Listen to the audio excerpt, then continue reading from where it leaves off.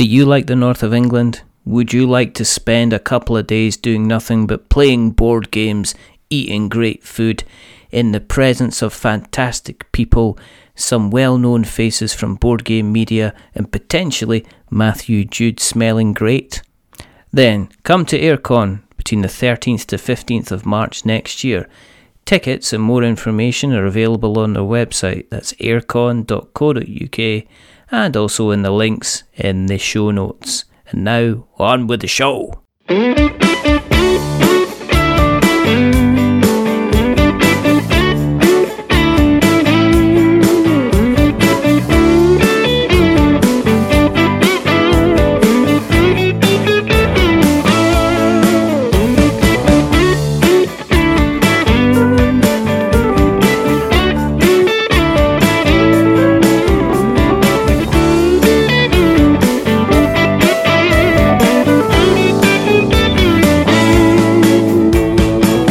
Hello and welcome to another episode of We're Not Wizards. My name's Richard. I'll be your host for October. Now, could be spooky, could be autumny. There's a lot of themes. Halloween. Now there's a film for you. There's a lot of themes, a lot of films going about that have themes to do with spooky stuff. And sometimes you just want to talk about these films. And if you're going to be talking about these films, you really want to get yourself a little bit of an expert. Maybe somebody who, knows an awful lot about films, involves himself in the media, maybe has gone as far as writing a quiz book about such things. So it's a little bit of a breakaway from the norm.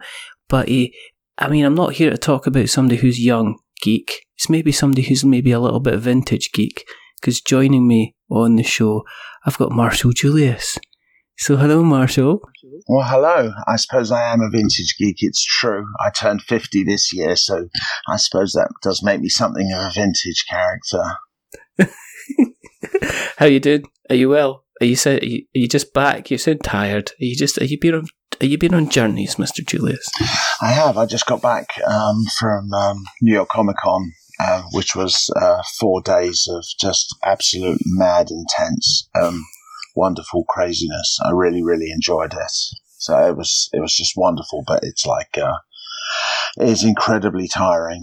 I was staying in a hotel like a mile and a half away from the Javits Center, which is this enormous place where they basically fill it stuffed full of nerds like myself and nerds unlike myself, cosplay nerds and stuff. Yeah. But, I love it. It's amazing. But I was sent over by this wonderful toy company called Far Out Toys Inc. And they have produced this fantastic toy line called Pulp Heroes. They're these kind of collapsible cardboard Marvel and Star Wars characters. And they fold flat and they go into these kind of vintage comic book sleeves, and then you pull them out and they pop out into full 3D, and they have wheels, and they're just really fun, and they look cool. They're good for toy photographers, and they're good to play with. They're good for collectors. And so I was very excited to unveil the new Star Wars range. Oh, and cool. So they sent me they sent me to New York, and they said there's going to be, we'll send the toys to your hotel, and every day.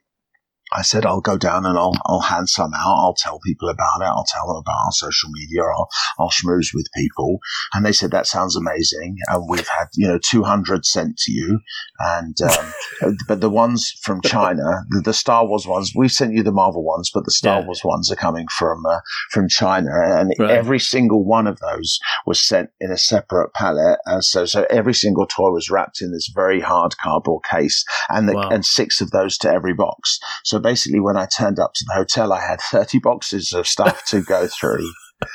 And they'd sent me one of those, sharp knives, the X-Acto knives or whatever they call it, the box cutters in America. And I basically, having traveled for like 18 hours or something, I'm in my very small hotel room trying to move around. And I just created this I could have created the craziest box fort ever. But, it was fine. I got them all out. I got them separated. Every day I would go with this massive backpack to Comic-Con, and I would hand out toys to people I really love doing that. It was like I have the sort of Santa body type. So I didn't have that. I should have cosplayed, but I should have cosplayed. You might have been arrested though if you were going about handing out kind of like toys to folk dressed as a Santa though. You know, that might have been a possibility. I wasn't trying to lure them into a van or anything. I was out in plain sight. And honestly, I really loved doing it. It was really fun because people were excited to see them. They're really cool looking toys. You can get them on Amazon now, but when I was giving them out, they were like brand new, and I started giving them out like a day before they were even released. So it was pretty exciting to see people's reaction. And of course, I'm like, oh yeah, would you like this toy? It's free. And then as soon as they took it, I said, oh, can I have a picture with you? So it's like, see, there's no such thing as free, not really. But I was giving them, giving them to cosplayers. Yeah. And, it's fantastic. You find a Darth Vader cosplay, you give them a Darth Vader toy. I mean, it's like that picture just creates itself. So I had a lot of fun doing that. And while I was at Comic-Con, I was also, like you mentioned, I was promoting my book as well. Yeah, because you've been involved in, I guess, the kind of the geek world for a long time. I mean, growing up, it was, was that when you kind of started really kind of getting the itch for everything kind of like Star Warsy and sci-fi and stuff like that? Was that what happened when you were kind of when you were a younger kind of Marshall? Well, younger Marshall was actually interested in most of the same things that older Marshall was interested in. I mean, I was just like everybody else, my age, or most everybody else my age in the 70s when Star Wars came out. I was 9 years old, and it blew my mind, and it changed my life forever. I mean, it's easy these days to, you get one event film after another, and you just don't really appreciate the specialness of any of it. I think maybe people feel that way about Marvel films, but even Marvel films, you've got 2-3 a year. This was like when Star Wars came around, there was nothing like it. There'd nothing been like that before. Not really. It just changed the game, and it just set me on this crazy course. I mean, I was always into geeky things before. Yeah. My cousin, Ronald, who goes by Ron now, and is a producer. He produced the Twilight Zone play, in the West End recently. He's a few years older than me. I used to go to his house. He was a collector. He kind of, turned me on to collecting, really. My mum was a nerd before the term even existed. We used to, I grew up watching films with her, and she showed me every kind of thing, and she would always tell me about them. She would tell me, about the actors and to a lesser extent, the directors, all these great behind the scenes stories. And she had such incredible enthusiasm for it that, I was just primed to be a nerd, through both of their influences and through just my natural, being of meanness. Were you interested in what was behind the scenes then? I mean, it sounds to me like it wasn't just a case that you were the guy that you'd watch Star Wars and then you would join the queue again. It sounds to me like you got to the point where you were kind of a bit, well, this is fine, but actually I'd be interested to know how this kind of works a little bit more behind the scenes. And it wasn't just the films themselves, it was also maybe the things that surrounded the films, as in how they got made, who were the people behind it and stuff like that. Yeah. Well, once you realize that if you like North by Northwest, say, it's like, and you find out as a kid that was a kind of signature film from this man called a director, who's the one that is, most responsible for the artistic direction of a film. And then you think, okay, so what? So I really like that. And it turns out he made loads of other films. And it's like, well, if I like one, maybe I like the other. And then, and then you watch a bunch of other Hitchcock films and you think, oh my God, I've really stumbled onto something. It's like, so what other film directors do I like? And then you think, well, kind of what genres do I like? And I mean, you're not necessarily thinking that way consciously, but once you start to see kind of patterns and you realize what it is that you like, then you seek out more of it. And I was interested in who was responsible for the things that I loved, and to a lesser extent how they made it. I mean, behind the scenes stuff is fun, but I'm not super technical, so I wasn't particularly interested in the nitty gritty of it, but I enjoyed, as I was getting older, horror movie makeups, and I liked kind of the stories that you hear, the crazy things that go on, and the big characters that are involved, and my mum would tell me a lot of those things. So I was just interested. I loved the films and the shows. I wanted to know about the people who made them. I wanted to see what else they did, and in the 70s and the 80s. Nowadays everybody's spoiled. You've got, everything you can find on the internet. Everything has got like hours of special features, but that wasn't the case. When I was growing up, if you wanted to see behind the scenes stuff, they sometimes had these very late documentaries, always as fillers at different times, and or you had to go up to town or comic book conventions, which are also quite thin on the ground, and read Starlog and those sorts of magazines, and it was a little bit harder, but I didn't mind that, because it felt like if you earned the knowledge, you earned the knowledge and the geekery that you walked away with, and so. It also turned out that I had a kind of a decent capacity for remembering all of that stuff, not about real world stuff. I never did very well in school because I was never really interested in the sorts of things they taught me at school.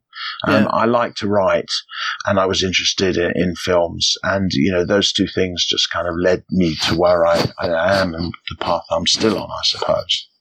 It's because you've got what can only be described as a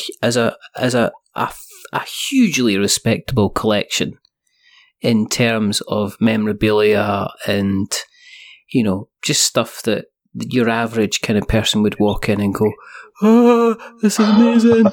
And it's like, was that something you started off from an early age as well? Because I know there's a ton of Star Wars fans out there who are still will wake up crying at 4:00 in the middle of the night going, I can't believe I chucked out my X-Wing, kind of thing. And there are obviously other people who manage to hold on to it. It goes into an attic, it goes into a box, and then they go away to university, or they're just, they're cleaning out, a lot of the time from the stories I hear, it's like they cleaning out the house when, one of their parents kind of passes away, and they're just trying to get it, and they open the box and they go, oh, look, there's all my Star Wars stuff. There's my, there's my Battle for the Planets kind of books and stuff like that. I mean, did you manage to hold on to the stuff that you had, your toys and stuff, or is that something that you kind of have retroactively kind of collected over the time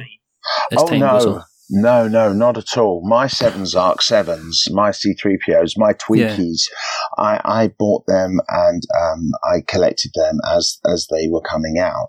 To some extent, I bought some older stuff as I would seek it out at conventions, but I never put my stuff away in boxes. My stuff was never stuck in the loft.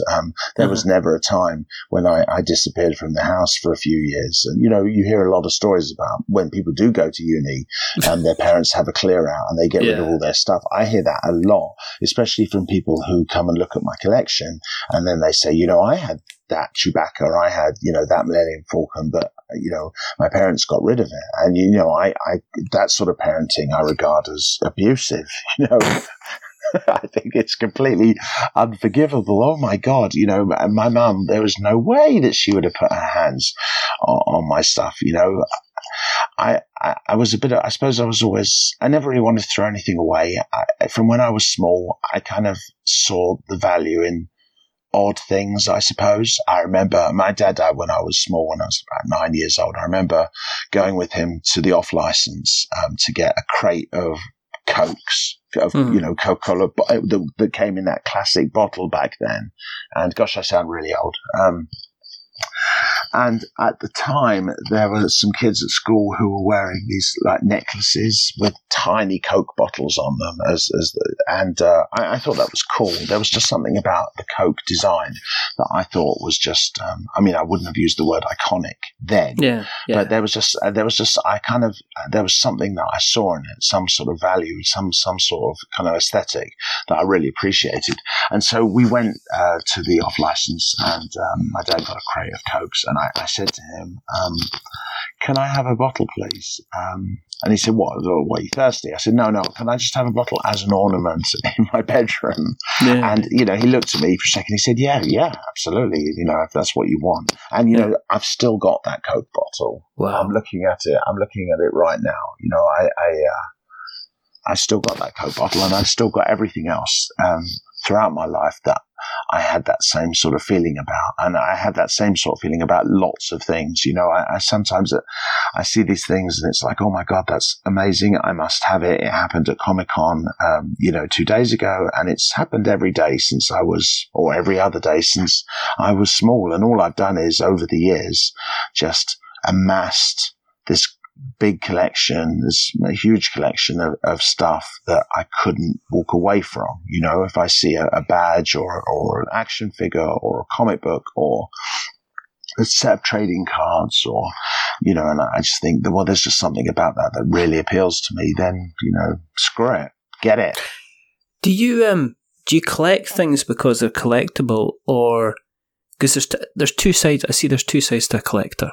And you get them in the board game side of things. You get people that will buy a certain board game because they know if they hang on to it, it's going to be worth some money. And it's the same with the Star Wars memorabilia. People are all going on about, well, if you have this Obi-Wan Kenobi that was produced in this batch, he's got a slightly different coloured skin tone, which means he's worth an extra gazillion pounds kind of thing. But do you ever... I mean, obviously, some of the stuff that you'll have will be valuable, but it sounds to me that you're the type of person that you kind of value your collection based on the memories that it's kind of given you. Like the Coke bottle's a really good example, but is there other things you look around and go, I remember when I got that, I've got a good idea of when I kind of got that. And are you a collector of almost memory joggers as opposed to a collector of saying, well, once I pop my clogs, this can be all sold and they can make a small fortune with it?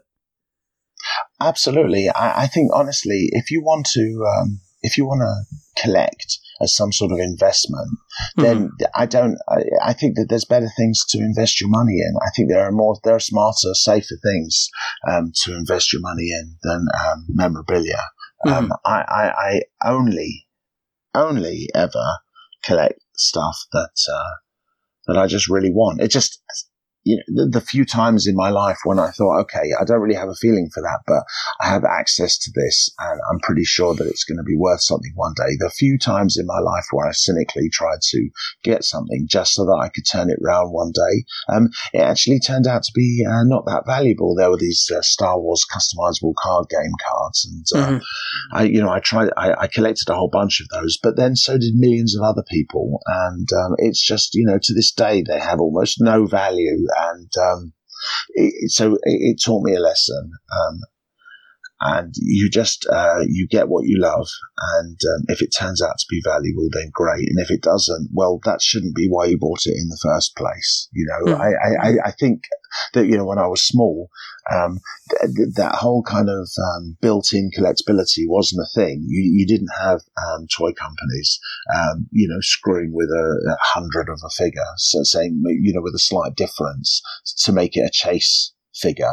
Or, you didn't have trading card companies create, 300 extra cards, signature cards and shiny cards and fold out, blueprint cards and just every possible kind of technology, just so that they could have all these chase cards that even if you bought a whole box, you wouldn't get a whole set. You'd have to, you'd get a base set or two base sets and maybe 2 or 3 of the specials, but then you'd have to go online and hunt them down. And hunting down things is kind of fun to some extent, but at some point you realize that you're never actually going to get everything. You just can't, because even if you try and get every single card in a set of something, there's going to be some convention exclusive on the other side of the world that they only had 50 of. And that, you're never going to get hold of that. And so, although I kind of have the spirit of a completist, I realized a while ago that actually it's an illusion. So I just get things that I want. I don't worry about collecting whole sets of things anymore. I mean, yes, I've got whole runs of comic books. I've got complete sets of trading cards to the best of my, ability. But it's expensive, and it's like, what are you going to do? You're going to collect all these cards and put them away and never look at them again. And yeah, I mean, I do have a lot of cards like that because the hunt is kind of very satisfying. But now it's just, it's quite cynical, the business. And, coming back from Comic-Con, where, you have to enter a lottery to be given the opportunity to shop in the Funko store, and then when you do, you spend $1,000 on, 50, 100 figures, and then you go immediately to eBay and you sell them for 3-4 times what you paid for them. And it was like, Funko is encouraging that sort of madness. There were people who had won the lottery for the opportunity to queue for 2 hours to buy Funko, inflated price Funko things because it's a slightly different color scheme, or, they've created this great toy that everybody would like, but, instead of making enough of it so that everyone can have one, they've only made 300 of them and numbered them. And, they just create this kind of fake scarcity.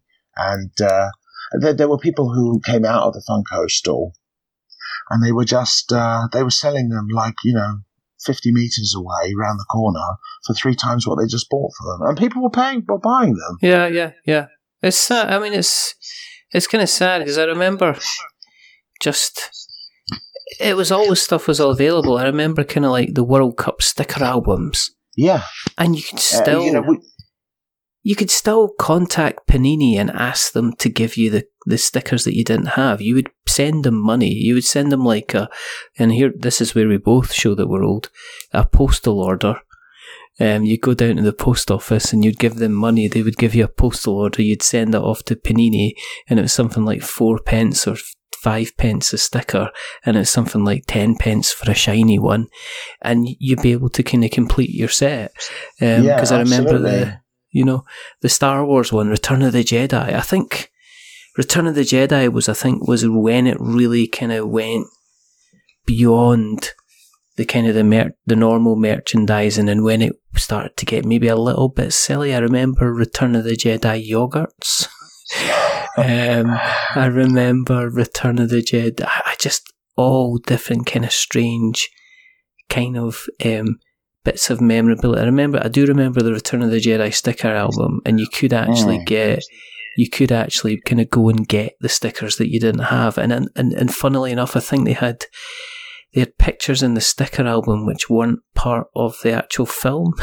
I think they'd taken a couple of frames that didn't kind of exist, which was kind of interesting.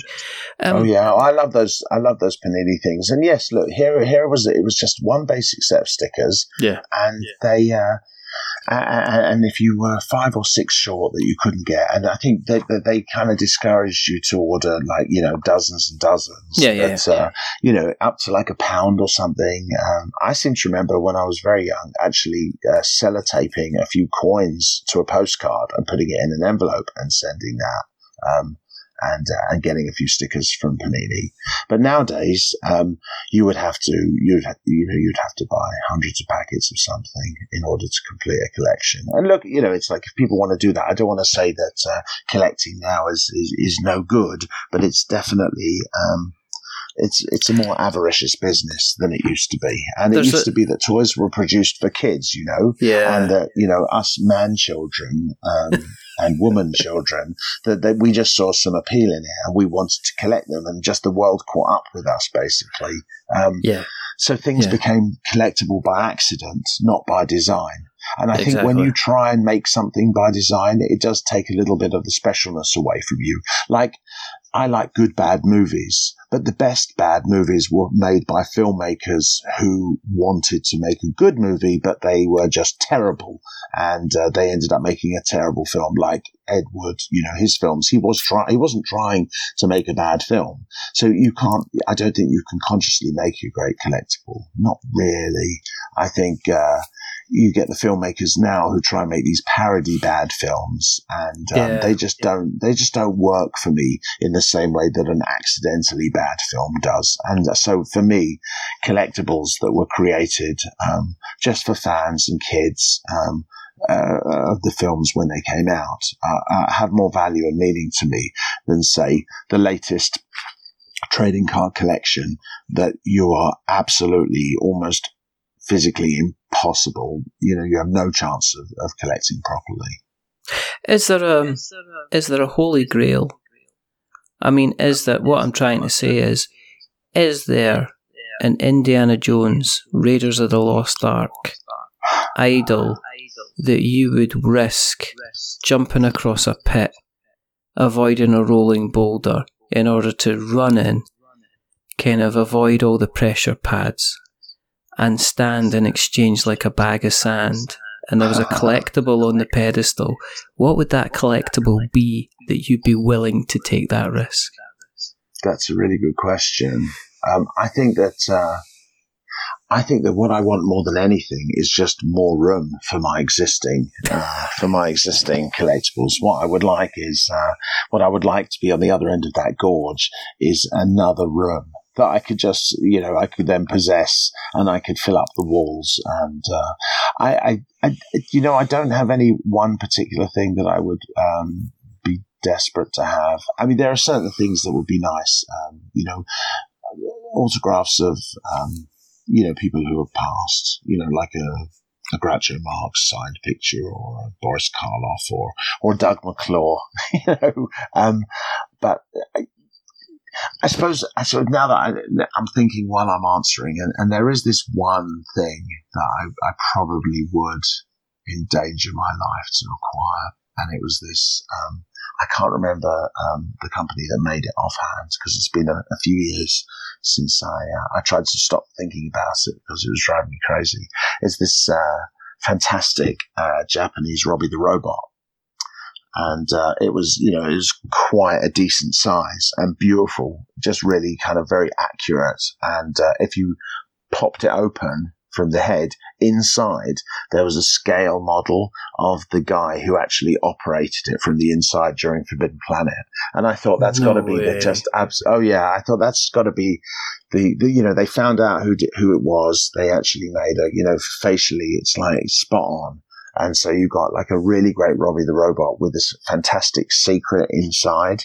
And Robbie for me has always been the ultimate movie robot. And he's amusing, he's chunky, retro, brilliant, and he's got mad skills. And I think that toy, I would really, really like that toy. I think most of the other kind of things that I've chased in my life have actually gotten, or kind of gone, I can live without that. But I would probably jump across the gorge, or I would grab one of my kids and hurl them across the gorge and say, go on, grab it, because I could probably hurl them more further than I could jump myself. And I'd have a rope attached, so, they'd have a better than average chance of surviving. I'm glad you added that bit in, to be perfectly honest. Yeah, well, I'm not a monster. When did the writing start? I mean, when was it you kind of decided, actually, I'm going to start to write stuff. I don't just want to, enjoy this. I want to almost tell other people that I kind of enjoy this. So, when did that kind of kick off for yourself? Well, writing was at school the only thing that I enjoyed. I like kind of creative writing. I like making things up. When I hit about 18, I finished, I did my A-levels, and I had to decide about, did I want to go to university? Did I want to study journalism? Or it seemed like writing was the only thing that I was actually good at in terms of trying to make a living doing something.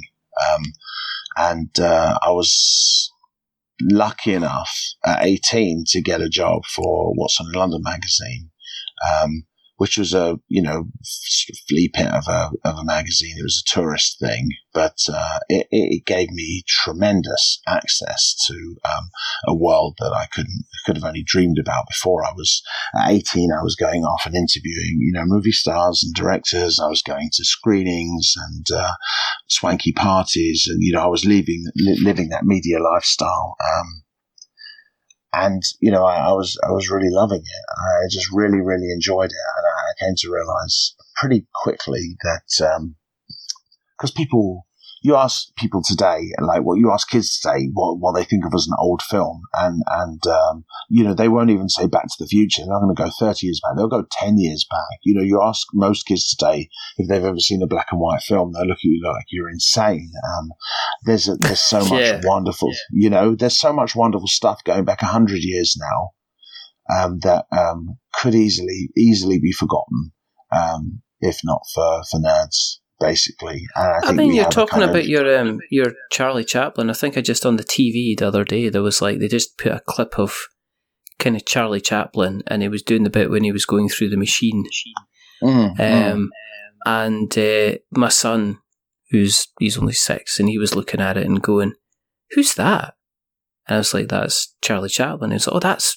And he kind of watched it, and he could see it was funny, and it was obviously the extremely kind of physical comedy that's kind of going on. And he, even with the age that he is, he realizes it's kind of real, that it's not kind of, this isn't being done on wires and strings and stuff like that, that it's all down to timing and skill and stuff. And I thought, you kind of don't really have that kind of nowadays. You have very frenetic kind of John Wick, very, very well choreographed stuff, but that's usually a lot of set pieces. And I'm thinking you don't really get your Buster Keatons of this, your Harold Lloyds, or maybe you do, maybe I'm just looking at it a different way, but the kind of the magic of just having one single person not doing anything special, but making it very, very special, if you know what I mean. I do. Well, I think that those actors that you mentioned, and people like Harold Lloyd and stuff, they were the special effects of the 20s and 30s and 40s. They were the thing that people kind of went to see. And I do think that there are lots of great films today. I don't necessarily think of the good old days as it's like the only time when there were great movies and movie stars, but. There's some stuff that's been lost over the years. I also think that the sort of stuff that Keaton used to do, frankly, no actor could do that today because he wouldn't get insured. There's no way that, frankly, for a $100 million plus movie, $150 million plus movie, that when they said, all right, Keanu, we want you to stand here and we're going to drop a house on you, that the insurance is not going to go, no, you're not. No chance. Yeah. So I just think that they were quite cavalier back in the day. They really, Buster Keaton especially, took his life in his hands, jumping from, without safety nets, without ropes. Just insane stuff. I think they would do stunts that they just kind of sort of worked out on paper, but never actually tried before, and they would just film it and kind of, he was very good at it. He was a real life Zorro, but it's just a different world. People were more cavalier and more daring, maybe, but it is a different world now. I think there's anything wrong with computer effects if they're not, if they're just part of the mix.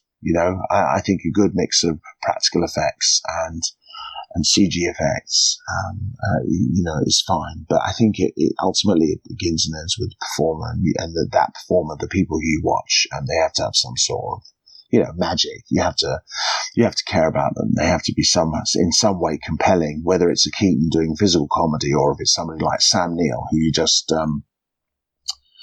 enjoy to watch because there's just something about them. There's some charisma about them that you can't take your eyes off. Yeah. You mentioned, obviously What's on London. And then did you continue? Because there's a thing about the media things that say, well, if you're going to go and see all these kind of if you're hanging around with cinema people and everything like that, then the money must be with you as well. And as I know, being involved in the media, the money just isn't kind of there. So did you stay at kind of What's On London for a period of time, or was there periods where you had to stop writing and just go into kind of like a job? A real job? Yeah. No, I don't mean that. I mean, I know exactly what you mean. Believe me, What's On in London was not like a real job. When I first started in 89, I was 20. And my first salary was £6,000 a year, and I was living at home. And honestly, it was like just drinking money as far as I was concerned. Yeah. And it didn't really bother me. I was just having a good time and going to all these press parties and going to screenings and meeting famous people, and I was just really, really enjoying myself. And I was learning my craft. I was learning to write. Michael Darvell, the assistant editor of the magazine, there, he was the film editor. I eventually took over as the film editor when he became the editor. But he was very good teaching me stuff like grammar and spelling, things that I actually, because I really didn't learn very much at school. I could write, I could always write, but he taught me a little bit of craft, and I'm really grateful to him for that. But so, I basically learned my skills by just doing them. And I think the thing that's always charged my work is just, kind of enthusiasm and the chattiness of the way that I write. People seem to like it. So I was able to make a meager living as a journalist for a very long time. I quit What's On twice. And then kept going back. I quit.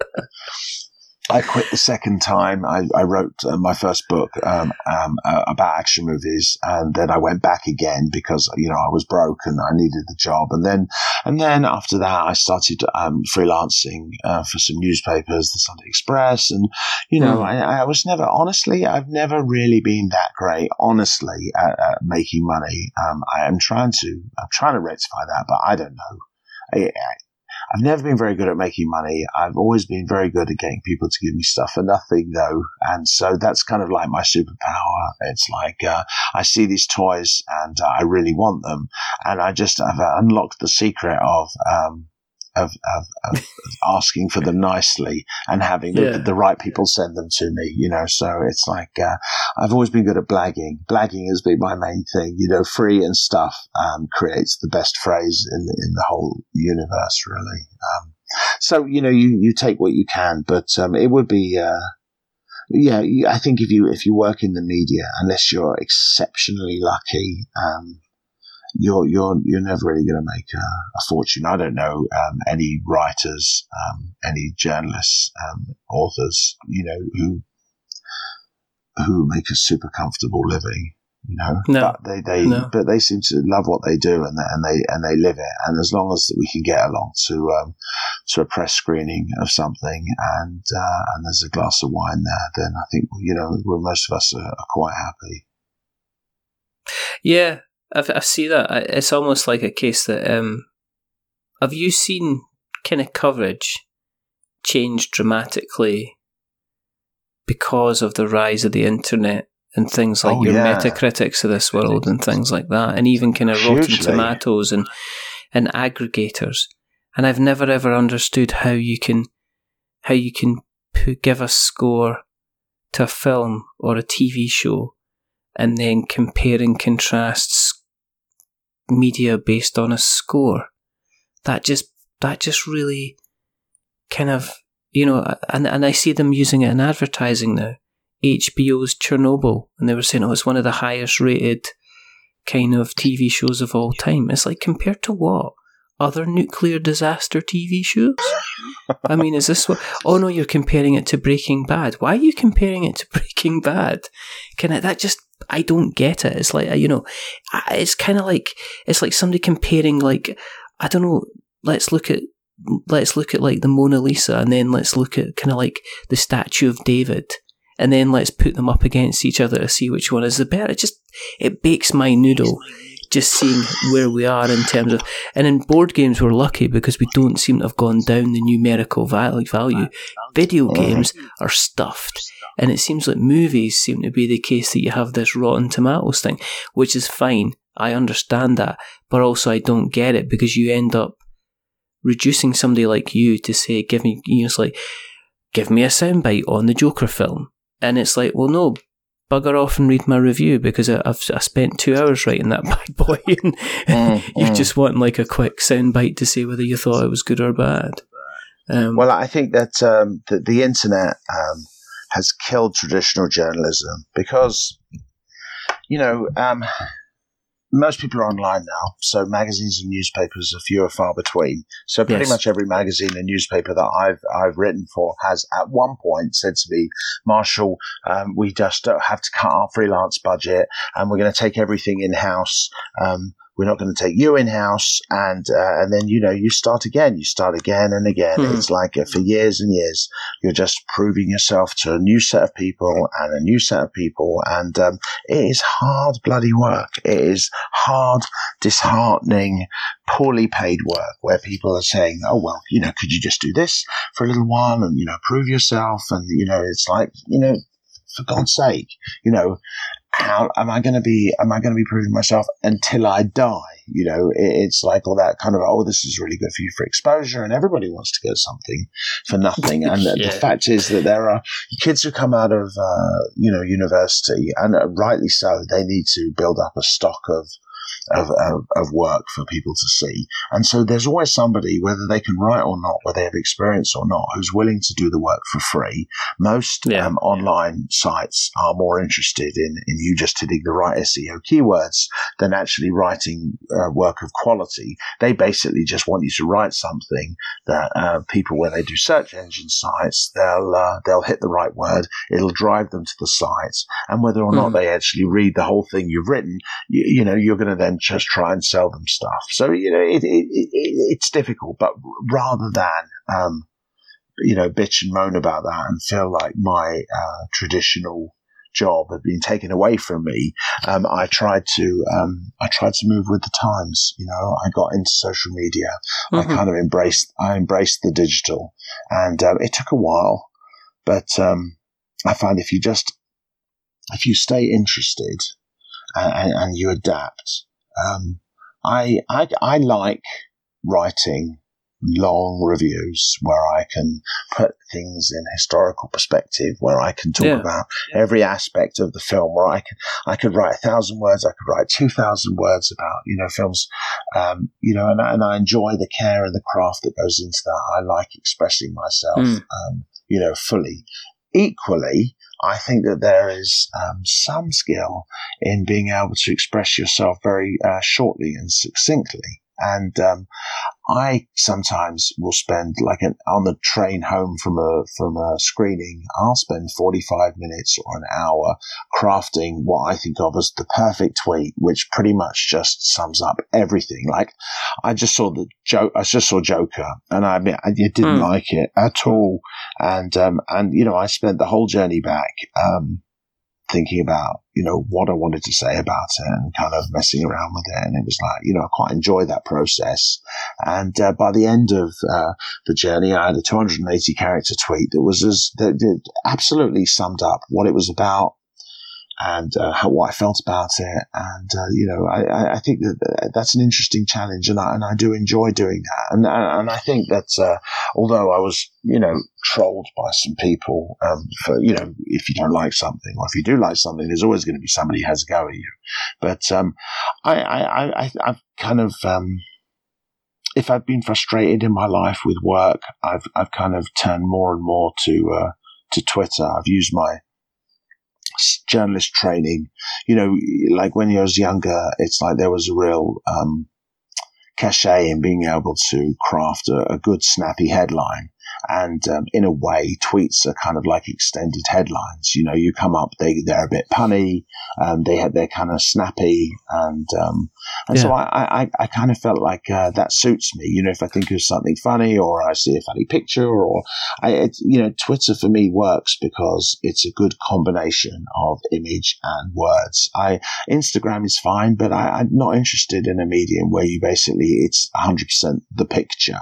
That works for products, and that's amazing. But for people, I've got something to say. And so I turned increasingly to Twitter, and I used it as a place to talk about all the things I loved, to show pictures of my collection, to connect with other nerds like myself, and, to share clips of, classic musicals and science fiction movies and horror movies. And then increasingly I started making my own content, my own kind of silly videos and pictures. And, people seem to like it. And I found a lot of people, like I would talk a lot about, Ray Harryhausen movies and stuff. And people would say, "Oh, I've never seen that," or "Oh, that's amazing," or what, or they want to know more about it. And I feel like that's a pretty noble pursuit for a geek to actually keep these things alive and to inform people about it. And that I don't mean to sound highfalutin. Mostly, I'm just sharing the things I love with other people like yourself who also love them, and we're just nerding out together because that's what we like to do. I also like Twitter because I've made, on Twitter and social media, that's how, we first met and started talking to each other. And actually, I've made lots of people who I consider good friends through Twitter, and people who've, Twitter's given me tremendous access to people who I would never have been able to meet or talk to. I mean, outside of 10-minute interviews and things. And so the thing is, so now I've got just over 100,000 followers on Twitter. Yeah, exactly. They kind of, but it's like you've got to put in the time for that. It's it's not like I'm not paying a company to boost my numbers. There's no fake followers there. It's it's because I created this safe place where there's no politics, there's no trolling, there's no Brexit, there's no Trump.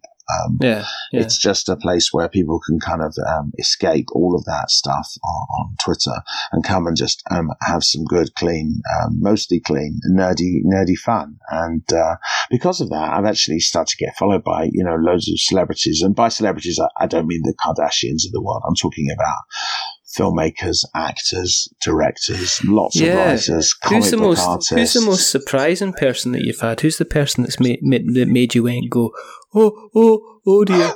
Well, I didn't know why Gordon Ramsay followed me. That was kind of mysterious. Courtney Love followed me, and I thought that had to be a mistake. And then she unfollowed me a year later after having I don't know what that was about.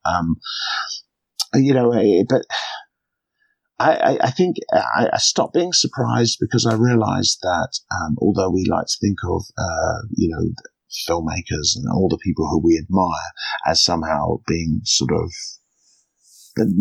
not human exactly, just, or better or kind of legendary or somehow, but, it turns out that actually they're people, and that there's a very good percentage of actors and writers and filmmakers who are actually colossal nerds. And when it comes to nerds, we all connect on the same level.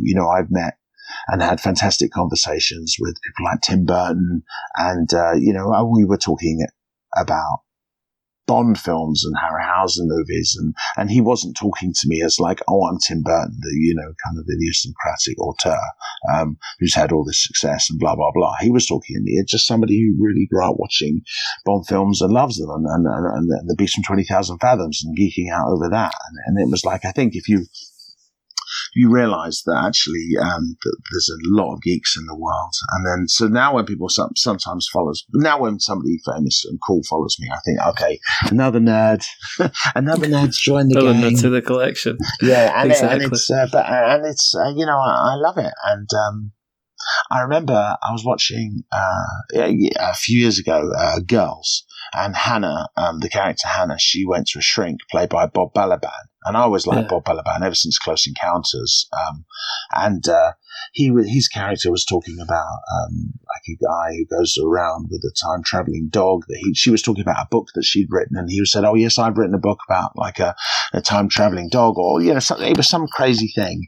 And I tweeted, and this was long before I had loads and loads of followers, but I tweeted And I tagged him in it, and I said, gosh, I wish you would write that book. I think that would just be so amazing. I thought that was just so funny. And he replied to me, he said, well, I did write that book. I actually wrote a whole series of books like that. It was just a big in-joke in the show. And here's a link to them. And that was the first time that, like an actor or a celebrity had kind of directly replied to me. And I really liked it. And I thought, hello, okay, I have some more of that, please. And what I especially liked about it was that today, look, PRs and marketing people, they do a difficult job, and it's a crowded marketplace, but they do tend to do their main job seems to be running interference between journalists and talent. And whereas it used to be a symbiotic relationship, now I think they just hold you at arm's length. Now they're there to, instead of facilitating a nice hour-long interview, they're saying, okay, well, you can have 2 minutes on camera with the person, and we're going to stand behind them the whole time, and we're going to, do this motion, which means wrap it up, and we're going to shake our head if we're not happy with the question.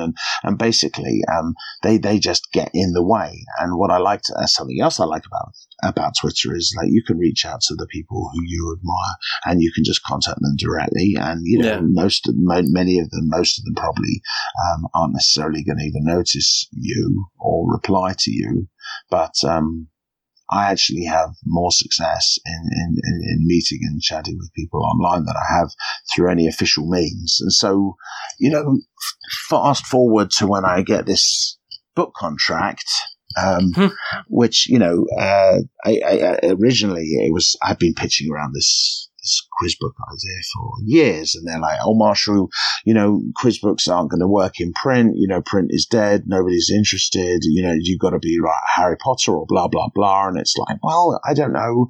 I think that actually, a quiz book, written properly, written with love and full of juicy information and fun facts and written right, could be, just what the doctor ordered, really. But it was like, it took a long time for somebody to come around to that. In the end, it took me having 100,000 followers on Twitter to convince a publisher that actually I had the juice and the following to create something like that. And so I was happy. I was off. And I was very pleased that September Publishing took a punt on me, and I really, really appreciate that. So after I got the contract, I thought, oh, wouldn't it be fun if I actually asked a few of the people following me for questions? And it wasn't like something that I sold the book on, but because it was, it was a bit speculative, saying, I would like to ask of the 200 most famous followers that I have, if I ask everybody, and then, hopefully some of them will get back to me and give me some answers, and that'll be a nice thing to add to the book. Well, I just thought of it afterwards, and I reached out to some people, and they, I DM'd, say, 10, 20, 30 people, and a decent number got back to me, 15, 20, and of those 15 or 20, 10 ended up actually giving me a question. And so, I was off. I kind of reached out to lots of people, and I ended up getting 50 really cool questions and answers from all sorts of amazing people. And it wasn't, not everybody followed me. Like, I got a question from Mark Hamill for Star Wars, and he doesn't follow me. But what I did was he's very good on Twitter. And so what I did was I put out a request to kind of help me, Mark Hamill, you're my only hope. I'm running a quiz about Star Wars. And he gave me a fantastic question. And I spent, in terms of what the book covers, it covers like 20 different great 20th century fandoms. So, I do, James Bond, but only the Roger Moore years. I do Doctor Who, but only Tom Baker. I do the original Star Wars trilogy. I do the original Star Trek series. I do the Atari, 2600, so the first proper Atari console, the first real, major console.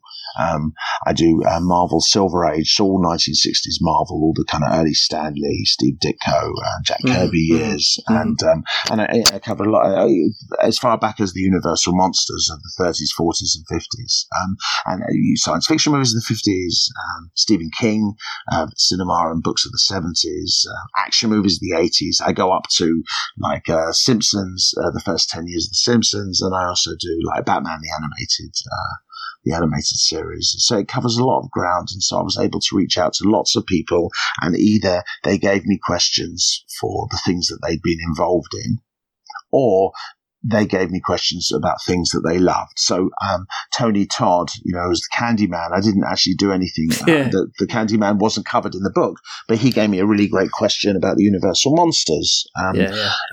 Mark Millar, who obviously wrote Kingsman, I wasn't actually covering anything of his in the book, but he gave me a fantastic question about James Bond, about a Roger Moore question about James Bond. And at the same time, I have a John Carpenter chapter, and I was very excited that John Carpenter gave me a question for that chapter, as well as his wife, Sandy King, who's his producer on some of his latest films, and Sam Neill gave me a question for In the Mouth of Madness. So, Tom Savini gave me a question for Dawn of the Dead, which was incredibly thrilling. I got questions from really some wonderful and surprising people. Even like Carrie Henn, who played Newt in Aliens.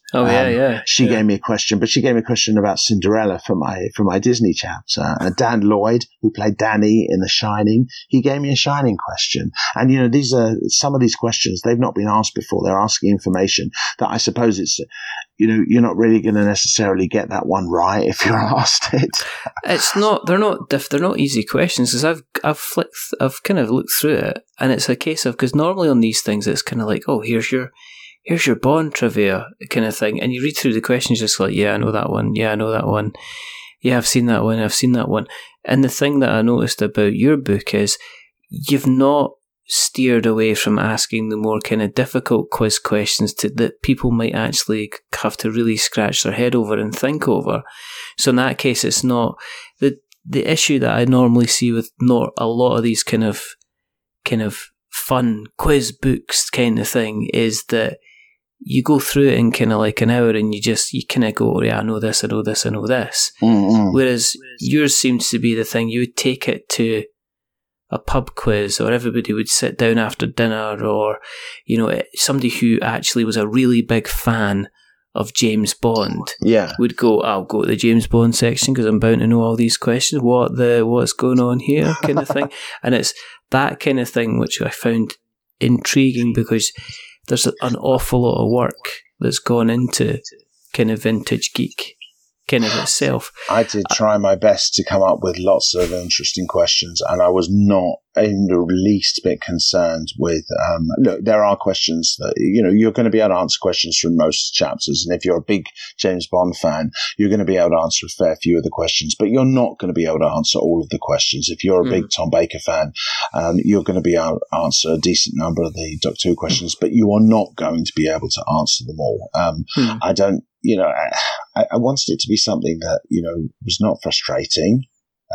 But I wanted it to be a proper challenge. I didn't want it to be like a puff piece. I wanted it to be something that really rewarded lifetimes of fandom for, And if you really love The Simpsons, then you're going to do fine. If you really love, Star Wars, and who doesn't, then, you're going to do fine. But you are also going to learn some stuff. And it was important to me to not only just like sometimes in my answers, the actual answer to the question is just the kicking off point.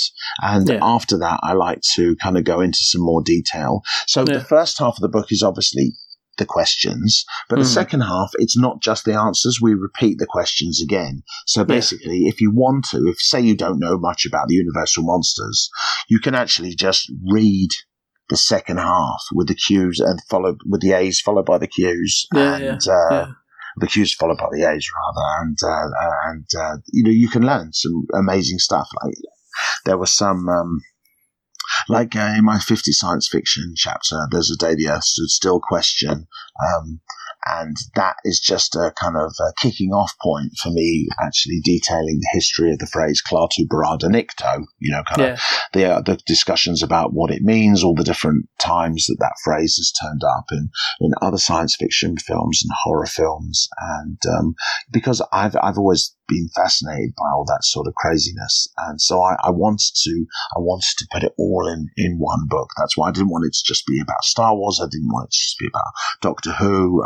I wanted to just pack, because I'm a great fan of many things, as I think a lot of people are.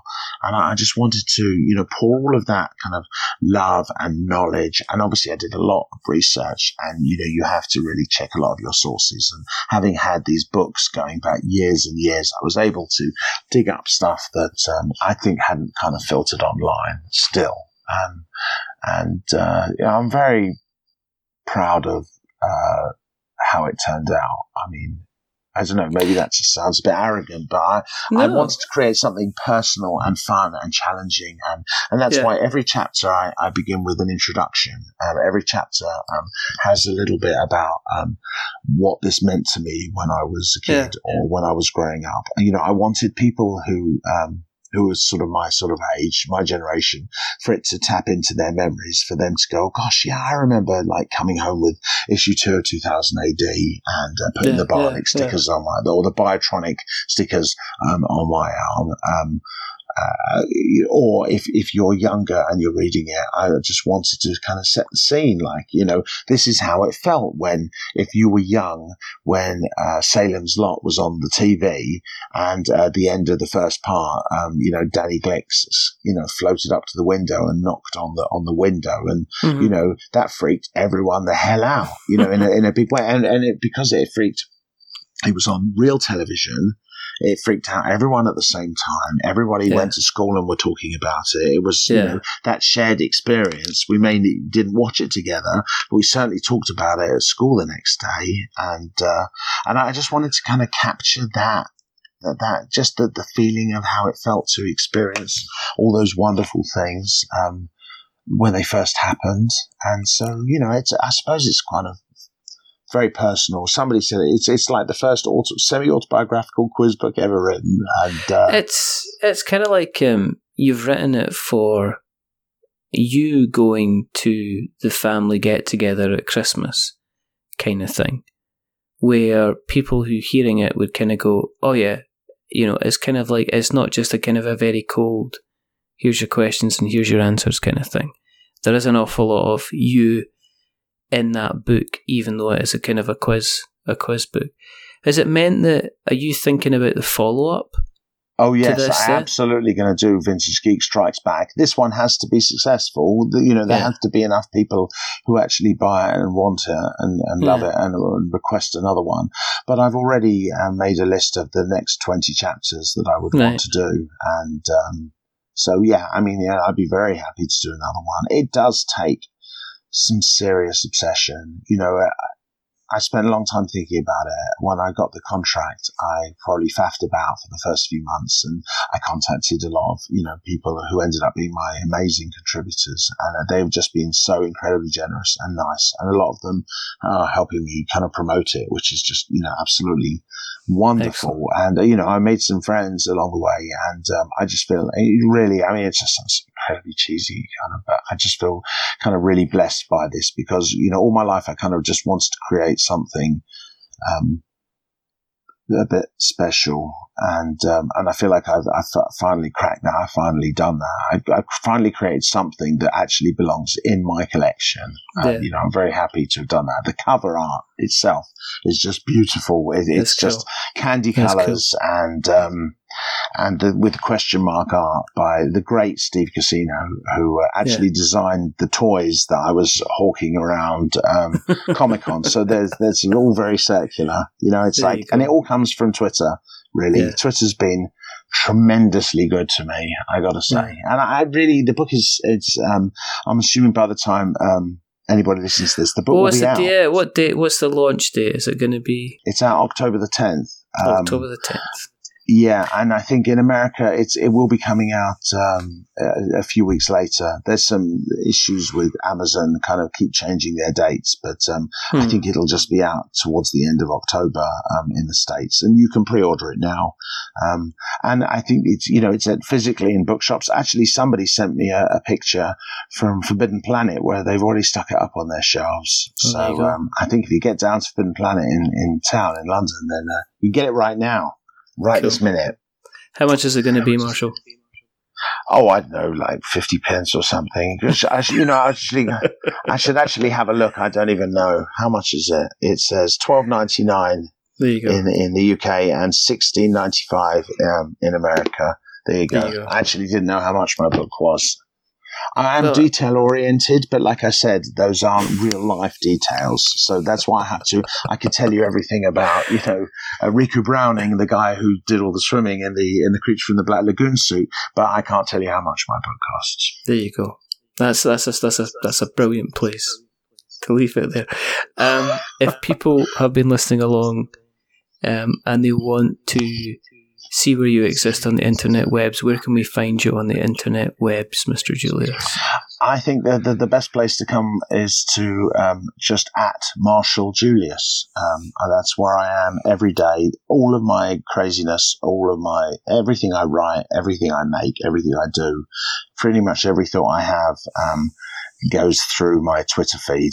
People say, do you have a website? It's like, yeah, it's my Twitter feed. That is basically where I exist online. So just go to, at Marshall Julius on Twitter and I'll be there. And awesome. I always respond to anybody tweets at me, asks me a question, anybody DMs me. I pay attention to everything. I never leave anybody hanging. Somebody who tries to high five you digitally, you can't just leave them hanging, can you? So it's like, exactly. Because I tell you what, I know what it's like to reach out to somebody speculatively on Twitter. I know how it feels to not be responded to, and I know how wonderful it feels to be responded to. Yeah. And so I would never leave anybody hanging. So, if you like the book, if you don't like the book, but especially if you like the book, come and talk to me, ask me questions, play along. I'm always there. I'm always on Twitter. Awesome. And if you want to keep an eye on what we're up to, you can find us on Twitter as well at We're Not Wizards, and Instagram at We're Not Wizards, and our website we'renotwizards.com, and Facebook at We're Not Wizards. And you can find us on all the podcast catchers that either use the word pod or the word cast, or use neither, like Player FM. If you like what you've listened to tonight, then check out Marshall's book, which will be available at the time you're listening to this, and we'll put links in the show notes. You can also tell somebody else about us as well, because that's how we spread like a virus, basically. Or you can go to the Apple Podcasts and you can drop us a rating, a review, and a subscription. If you are going to be giving us a rating or review, don't give us 10 stars, because it makes us big-headed. But don't give us 1 star, because it makes us cry. Give us something in the middle, like a 5, because it's average. Oh no, give him a 9. Give him a 9, for God's sake. It's 8 or a 9. It's like 5. No. Who asks for a 5? Are you serious? I think 8s and 9s, at least. Everybody give this an 8 and a 9 and a few 10s, because you deserve a few 10s, mate. I've seen your stuff, I've listened to your stuff, and you deserve a few 10s. Don't aim for 5s. Nobody aims for 5s. But the person who's not been average tonight, and iTunes, Apple Podcast is at maximum at 5. Just saying. But the person who's not been average tonight is rather wonderful, rather fantastic, Mr. Marshall Julius. Thank you very much, sir, for coming on. You are so welcome. You are welcome. I really, really love talking about myself, and so thank you for giving me the opportunity to do one of my favourite things. I really appreciate it. Excellent. There's only 2 more things to do. The first thing is to remember that we're many things, but we're not wizards. Are we wizards, Marshall? We're not wizards. Or are we wizards? No, we're not wizards. We're not wizards. I can stop it. And the second thing is to say goodbye. So it's a goodbye from Marshall. Say goodbye, Marshall. Goodbye, Marshall. And it's a goodbye from me. Remember, stay safe, roll 6s, make something awful. And if you're in the mood for a bit of quizzing and questions and background and laughter, check out Vintage Geek. But until the next time, goodbye.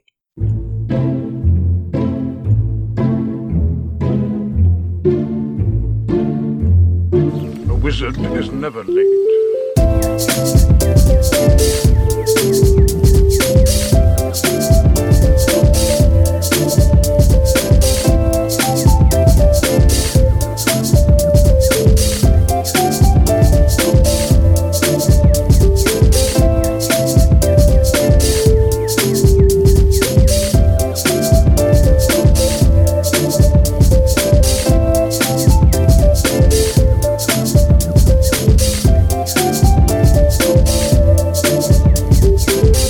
Nor is he early. He arrives precisely when he means to.